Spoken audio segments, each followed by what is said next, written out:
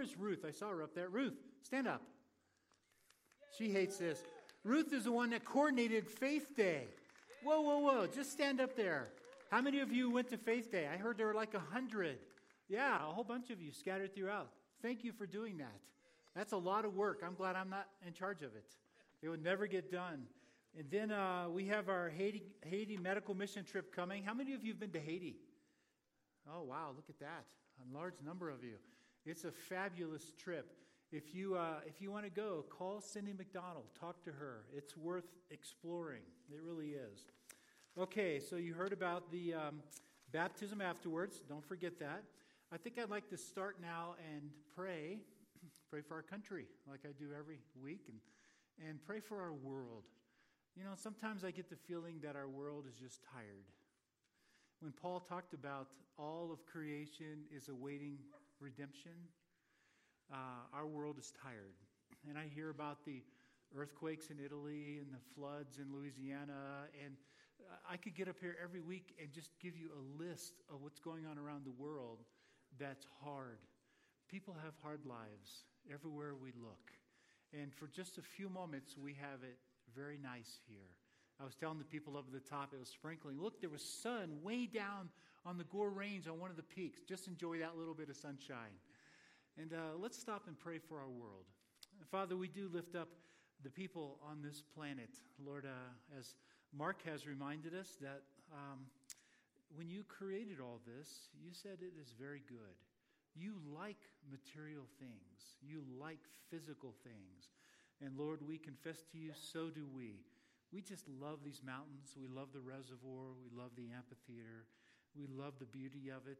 And we love the ability to stop just from time to time and enjoy what you have made for us. But God, we're very aware that our world is tired as well and is trying to bear up under the weight of sin. And Lord, I know that you love this creation because you made it. Father, I pray for the people in Italy, those that have died from the earthquake, their families and friends. And Lord, I pray for the people in Louisiana and the flooding and just the other places that are around the world where people are struggling. Lord, Christians or not, it doesn't matter to me. I just know they're struggling. I pray, God, that you would be gracious to them, that you would bring your redemption into their lives and be merciful to them. Father, I lift up this year as we, as a country, choose another president. I pray, Lord, that you would place in office the one that you want to be there to carry out your will for our country. And I pray that you would use this opportunity, Lord, this election, to draw the hearts of the people in our country who have wandered away from you. Pray that you'd use this as an opportunity to draw their hearts back to you. And Lord, I continue to pray for our president and our government at all levels, our state, our local. I know we have some mayors sitting right here. And I just pray that you would continue to give them wisdom, Lord, as they administer their duties. And Lord, help them to think in terms of what is righteous, because you said that when the righteous rule, we all rejoice. And so give them good thoughts about how to lead us well.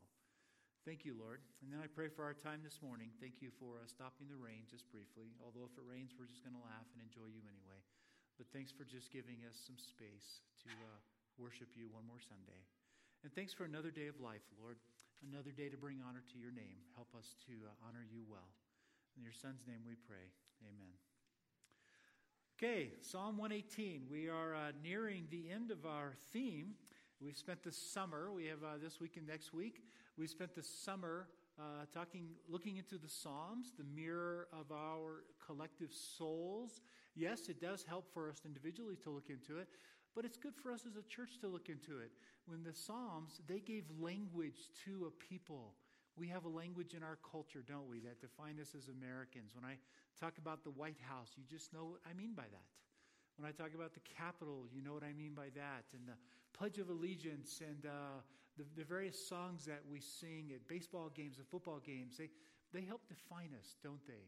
Well, the praise Psalms did that for Israel, and so we wanted to spend the summer looking into the praise Psalms to give us some language. Hey, Mark, by the way, this is the first day I'm not squinting. There's no sun right there. Oh, it's kind of nice. I can see you. Matt. How you doing? So the Psalms, they give us language, they give us theology, they give us concepts to make sense of what it means to be the people of God. And today we're going to look at Psalm 118. Last week we looked at Psalm 110. And Psalm 110 is great because it introduces to us a high priest that no one expected. No one expected the king and the priest to be the same person. When the Messiah came, they didn't envision that they would be the same because the law didn't allow that. To be the king, you had to be from the tribe of Judah. To be a priest, you had to be from the tribe of Aaron and Levi. And all of a sudden, we have a Messiah who's coming, who's a king and a priest. His name is Jesus. So that's why God goes back to Melchizedek, who predates Aaron, to give us a sense of what it means to be a king and a priest. Today, we're going to learn something else about Jesus from Psalm 118. But first, I just want you to see this psalm. This, for what it is, this is a Psalm 118 that's the end of what they call the Hallel or the praise psalms. Psalm 113 through 118 were praise psalms. These were the core songs that they sang, the nation sang when they got together. Now remember, a little bit of history here. The nation of Israel was scattered around. They lived in a variety of different countries, and they were required every three times a year to get together to celebrate the great festivals, which they did. When they came together, you can imagine how wonderful it was for people to come. One of the things I enjoy about Sunday after Sunday when I walk through the group shaking hands is how many of you say, this is our third Sunday, this is our 8th Sunday, this is our 25th summer of coming here. And there's a sense of excitement. By the way, I see all your jackets. I'm from Florida. I refuse to wear a coat in August. I hope global warming is true because I'm waiting for a 100-degree day up here. I see all the coats. I love it when you tell me the stories of where you've come from because there's a sense, which I get from most of you, almost all of you, that, wow, this is exciting. We get together. We get to come and worship at the amphitheater. We feel the same way that live here, by the way. That's our feeling as well. So you could just briefly imagine the excitement when the nation of Israel would gather 3 times a year from around the world, the partying, the laughter, the Festival of Tabernacles. The later rabbis tell us that the music went 24 hours a day for 8 days. And the Psalms 113 through 118, they would sing. They would sing together. When they got together, the leaders would gather all the people and say, let's go up to the house of the Lord, the temple, and we'll sing these songs together as a nation, and remembering what God has done and how good he is. Isn't that a great picture? I just think that's such a wonderful picture. When we get to communion in a little bit, Rob's going to lead us in a song that you can all sing. It's an easy one, or you can at least hum it. And I'm going to invite all of you as you come to communion to sing, just to get a sense of what that's like, even if you just hum along. And you can picture, can't you, the nation, they get together and the leader leads them up to the temple and they're all singing these praise psalms. Well, Psalm 118, the one we're looking at today, is the last of that group. They all knew these songs. They would sing them together. Psalm 118 begins with words very familiar to us. Give thanks to the Lord, for he is good. His love endures forever. The psalm is going to take some twisting turns before we get to the very last verse, which says, give thanks to the Lord, for he is good. His love endures forever.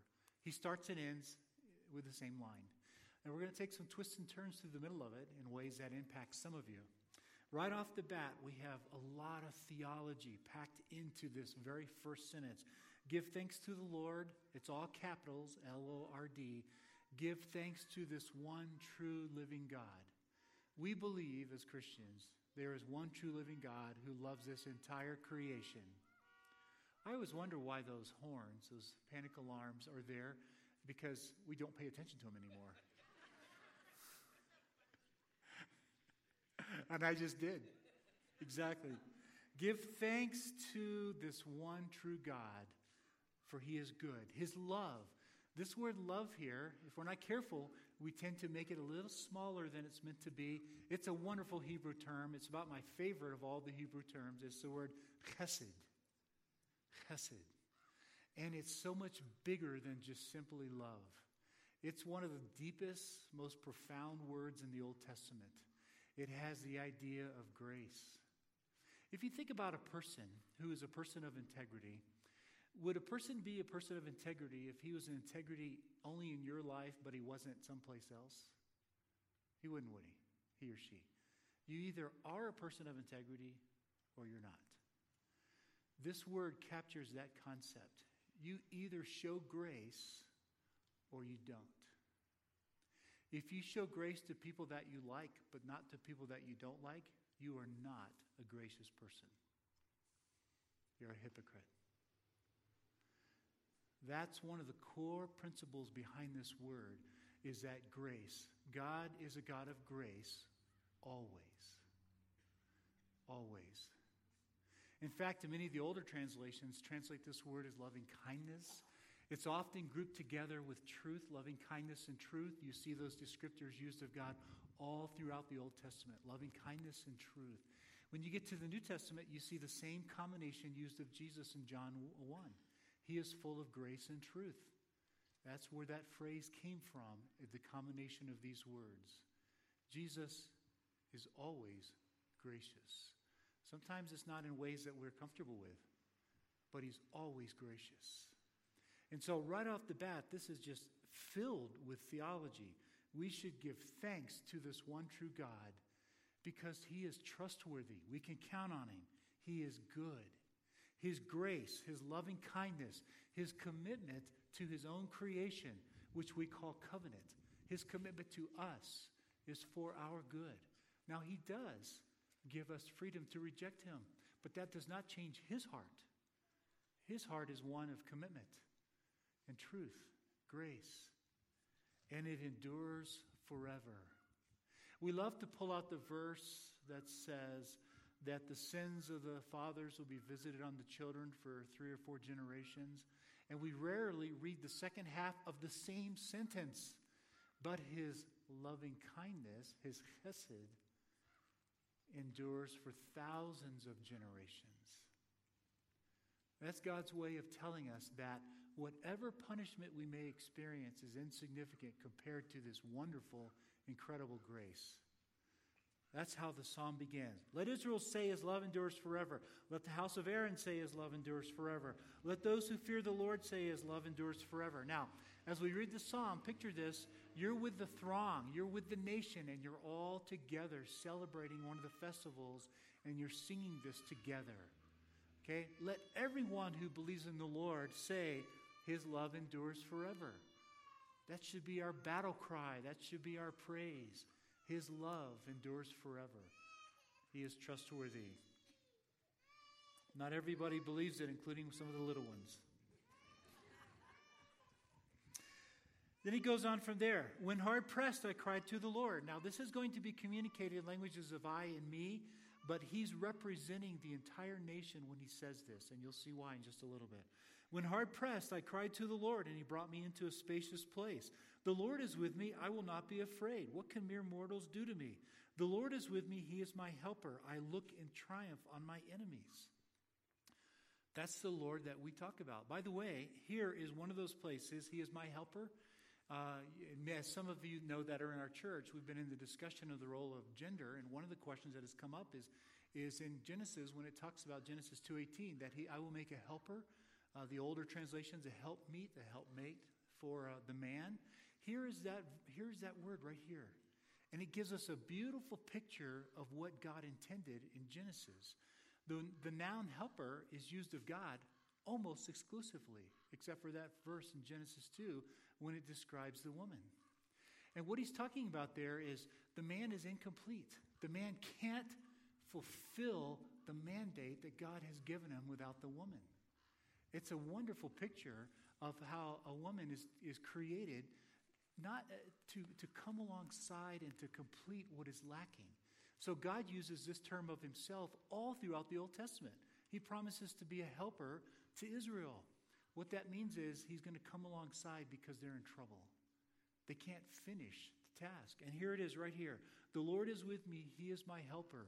He is the one who steps in because I simply can't go the rest of the way. We're going to raise the question in just a minute because it's in here. How many of you are at the end of your own rope? How many of you are at the end of the line? Don't give up. You're so close. You're so close. Now, let's look at how God helps.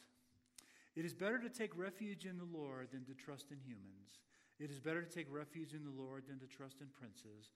All the nations surround me, but in the name of the Lord I cut them down. He's beginning to use military metaphors, military words here. And so apparently sometime in their past, Israel was in trouble and they're surrounded by enemies, and the Lord redeemed them. He stepped in. They surrounded me on every side, but in the name of the Lord I cut them down. Now this man didn't do this by himself. He's a leader representing the nation, and all the nation is singing this praise song saying, yes, we remember. The battle hymn of the Republic. We have that language ourselves, don't we? They swarmed around me like bees. They were consumed as quickly as burning thorns. In the name of the Lord, I cut them down. I was pushed back and about to fall, but the Lord helped me. The Lord is my strength and my defense. He has become my salvation. Shouts of joy and victory resound in the tents of the righteous. So you have the picture of the army out there living in their tents, and they're proclaiming victory and joy, and they're shouting. The Lord's right hand has done mighty things. The Lord's right hand is lifted high. The Lord's right hand has done mighty things. This is a picture of they were surrounded and they were about to lose, and the Lord stepped in. They had reached the end as a nation of their own abilities. They had reached the end. That's what a helper does. God stepped in and delivered them. Some of you are pleading with God right now to step in and deliver. I understand. I've been there. Many of us have. The Lord is a helper. Isn't that a beautiful picture? It's such a beautiful picture to me of what a marriage should be. When one of us is in trouble, the other one steps in and helps. And there it is. But then he does something very interesting here. The psalm from this point on begins to take twists and turns that it surprises us. It surprises me. We're not expecting it. I will not die, but I will live, and I will proclaim what the Lord has done. The Lord has chastened me severely. Isn't that interesting language? I mean, whatever this battle was, it had to be ferocious for the leaders. To take your army out and to be on the verge of losing, or for each of you to be in a place where the world is caving in on you. Maybe you just found out that you're actually almost bankrupt in your business. Maybe some of you found out you have cancer, you're sick. Maybe some of you just have found out your spouse hasn't been faithful, your child's in trouble. Whatever it is, you fill in the blank, and the world is caving in. It's collapsing on top of you. The Lord has chastened me severely. The Lord never runs from his responsibility. He never shirks it. I think it's so amazing that in the story of Job, at the end, when Job finally has an audience with God, all he has to say is, that was Satan who did that, and he doesn't. He said, would you really annul my judgment? That's his conclusion to Job. Would you really make yourself look good at my expense? This was my decision and mine alone, what happened to you. The Lord has chastened me severely. This person has been to the edge of the cliff, has been there. And what does he say? But he has not given me over to death. Open for me the gates of the righteous. I will enter and give thanks to the Lord. This is the gate of the Lord through which the righteous may enter. What is the gate? Severe chastening. I've often wondered, I don't know the answer to this. I've often wondered if we were created to experience something like this so that we truly can appreciate how wonderful God is. I don't know the answer to that. But I know in my own life, many of you have heard my story. In my own life, losing my wife and other things like that, my first wife, that it built within me a deep, deep and passionate love for the Lord, one that's never simmered, never died, never cooled off. I know some of you have that same testimony. Let me say it again. If you're at the end of the rope, if you're standing on the edge of the cliff and you feel like you're about to fall, you are so close. You're so close. Just hang in there. Just a little bit longer. This is the gate of the Lord through which the righteous may enter. And then he says, I will give you thanks, for you answered me. You have become my salvation. And then he throws us a curveball, takes us in a direction we don't expect. The stone the builders rejected has become the cornerstone. The Lord has done this, and it is marvelous in our eyes. Who's he talking about here? Well, they didn't have a developed view of the Messiah at this point. This verse is used by Peter in Acts 4 to help us understand that this is Jesus. But in this context, he's talking about the nation of Israel. The stone which the builders rejected, God chose Israel. Remember how this works? You have God, and he surrounds himself by all these nations, and he chooses one to reach the rest of the nations. I used to use the metaphor of a kaleidoscope, but only the older people know what that means these days. Okay? He created a kaleidoscope of nations, and he chose one, the nation of Israel, to reach the rest. That was their task. By the way, that's the core meaning of election. You were chosen for a purpose. And he chose Israel to reach the rest of the nations. And so, the stone which God designed, the chief cornerstone, their job was to set the foundation stone for our theology, our understanding of the one true God. Their job was to reach the rest of the world. And what happened? They were rejected. They were rejected.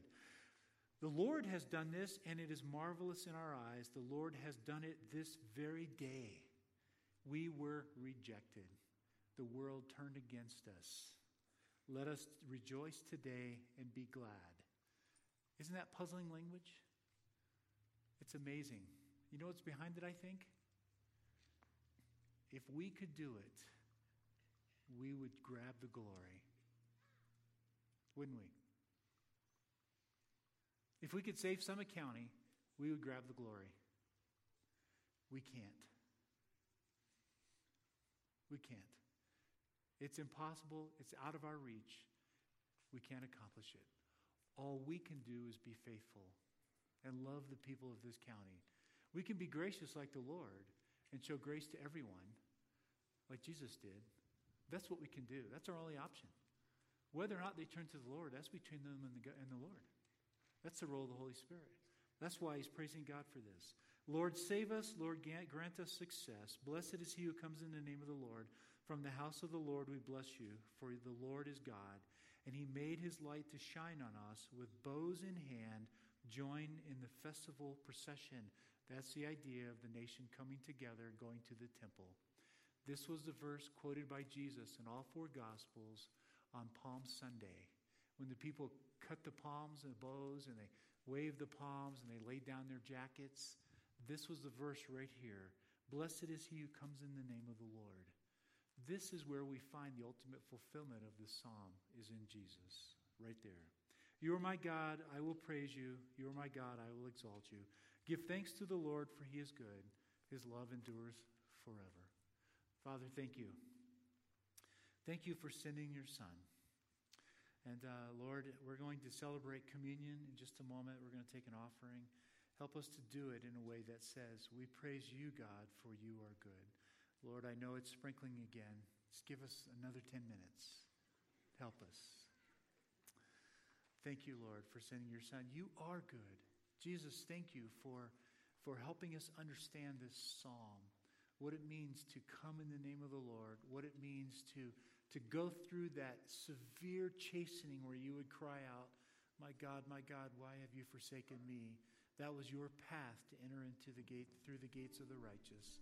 Lord, I pray for my friends here that are just on the edge of the cliff. Help them, Lord, just to hang in there for just a little bit longer.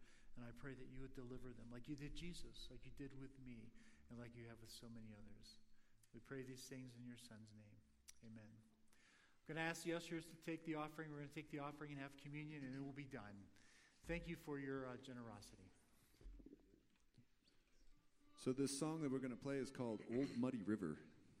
And it's essentially a story song about a couple of different characters reaching the end of their rope and deciding that the way that they've been going is not the way to go. and there's a turning. And the symbol of the old muddy river of going down to be baptized, going down as a person who was going in one direction and being raised in a new life to go the Lord's direction is what's going on. So, does that old muddy river have